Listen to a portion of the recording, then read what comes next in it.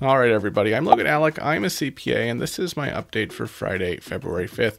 The Senate passed a budget resolution late last night, actually early this morning, with a 50-50 vote on party lines and Vice President Kamala Harris casting the tie-breaking vote at around 5:30 a.m. The resolution was passed at the end of the vote-a-rama I mentioned yesterday, where all senators were able to put amendments to vote.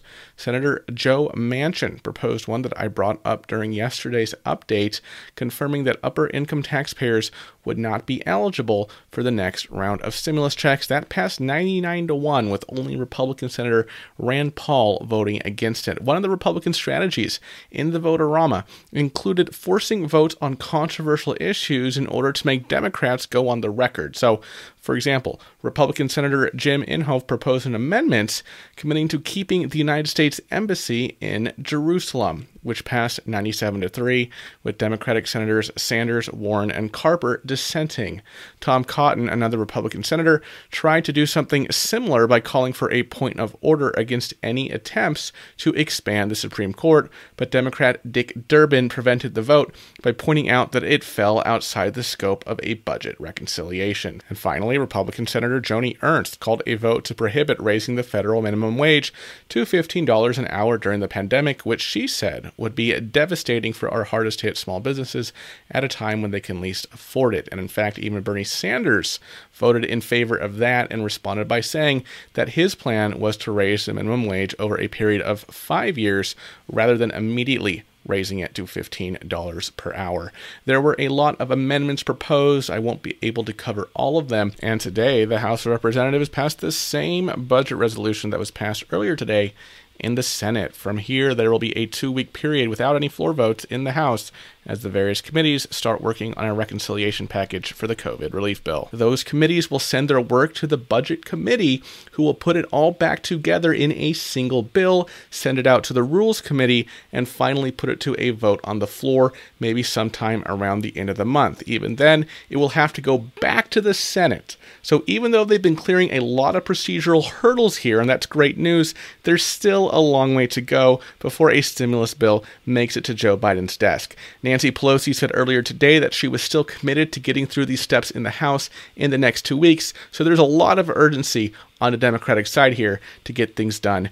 Obviously, after the January jobs report showed that the U.S. economy added under 50,000 jobs in the first month of 2021, Biden made another statement reaffirming the urgent nature of the COVID relief plan and that we are still facing significant economic challenges. Biden said, "It is very clear our economy is still in trouble. I know some in Congress think we've already done enough to deal with the crisis in this country. Others think that things are getting better and we can afford to sit back and either do little or nothing at all. That's not what I see. I see enormous pain in this country. A lot of folks out of work, a lot of folks going hungry." Biden also went on to say that the extent of the crisis made it unnecessary for him to consider passing a bill without any bipartisan negotiations. "If I have to choose between getting help right now to Americans who are hurting so badly and getting bogged down in a lengthy negotiation or compromising on a bill that's up to the crisis, that's an easy choice. I'm going to help the American people who are hurting now." To me, this basically matches the tone we've seen from Biden since he became president. He wants to get Republicans on board. He does. He wants both sides to be involved, but if they're too far apart on the issues that he believes are crucial to the final stimulus bill, the $1,400 stimulus checks, for example, then he won't have any trouble with passing those provisions along party lines like we saw in the Senate last night and early this morning. And even though unemployment is down to the lowest it's been since coronavirus hit the U.S., adding only 49,000 jobs isn't exactly a sign of a quick recovery. The current unemployment rate of 6.3% is still almost double the unemployment rate at the beginning of last year, which was 3.5% for both January and February 2020. So yes, it's a lot better than 14.8% or 13.3%, right? Like we saw last spring after COVID really first hit the U.S. But we have a long way to go before we get back to a healthy economy. You can see it in this graph. We lost more than 20 million jobs in April alone.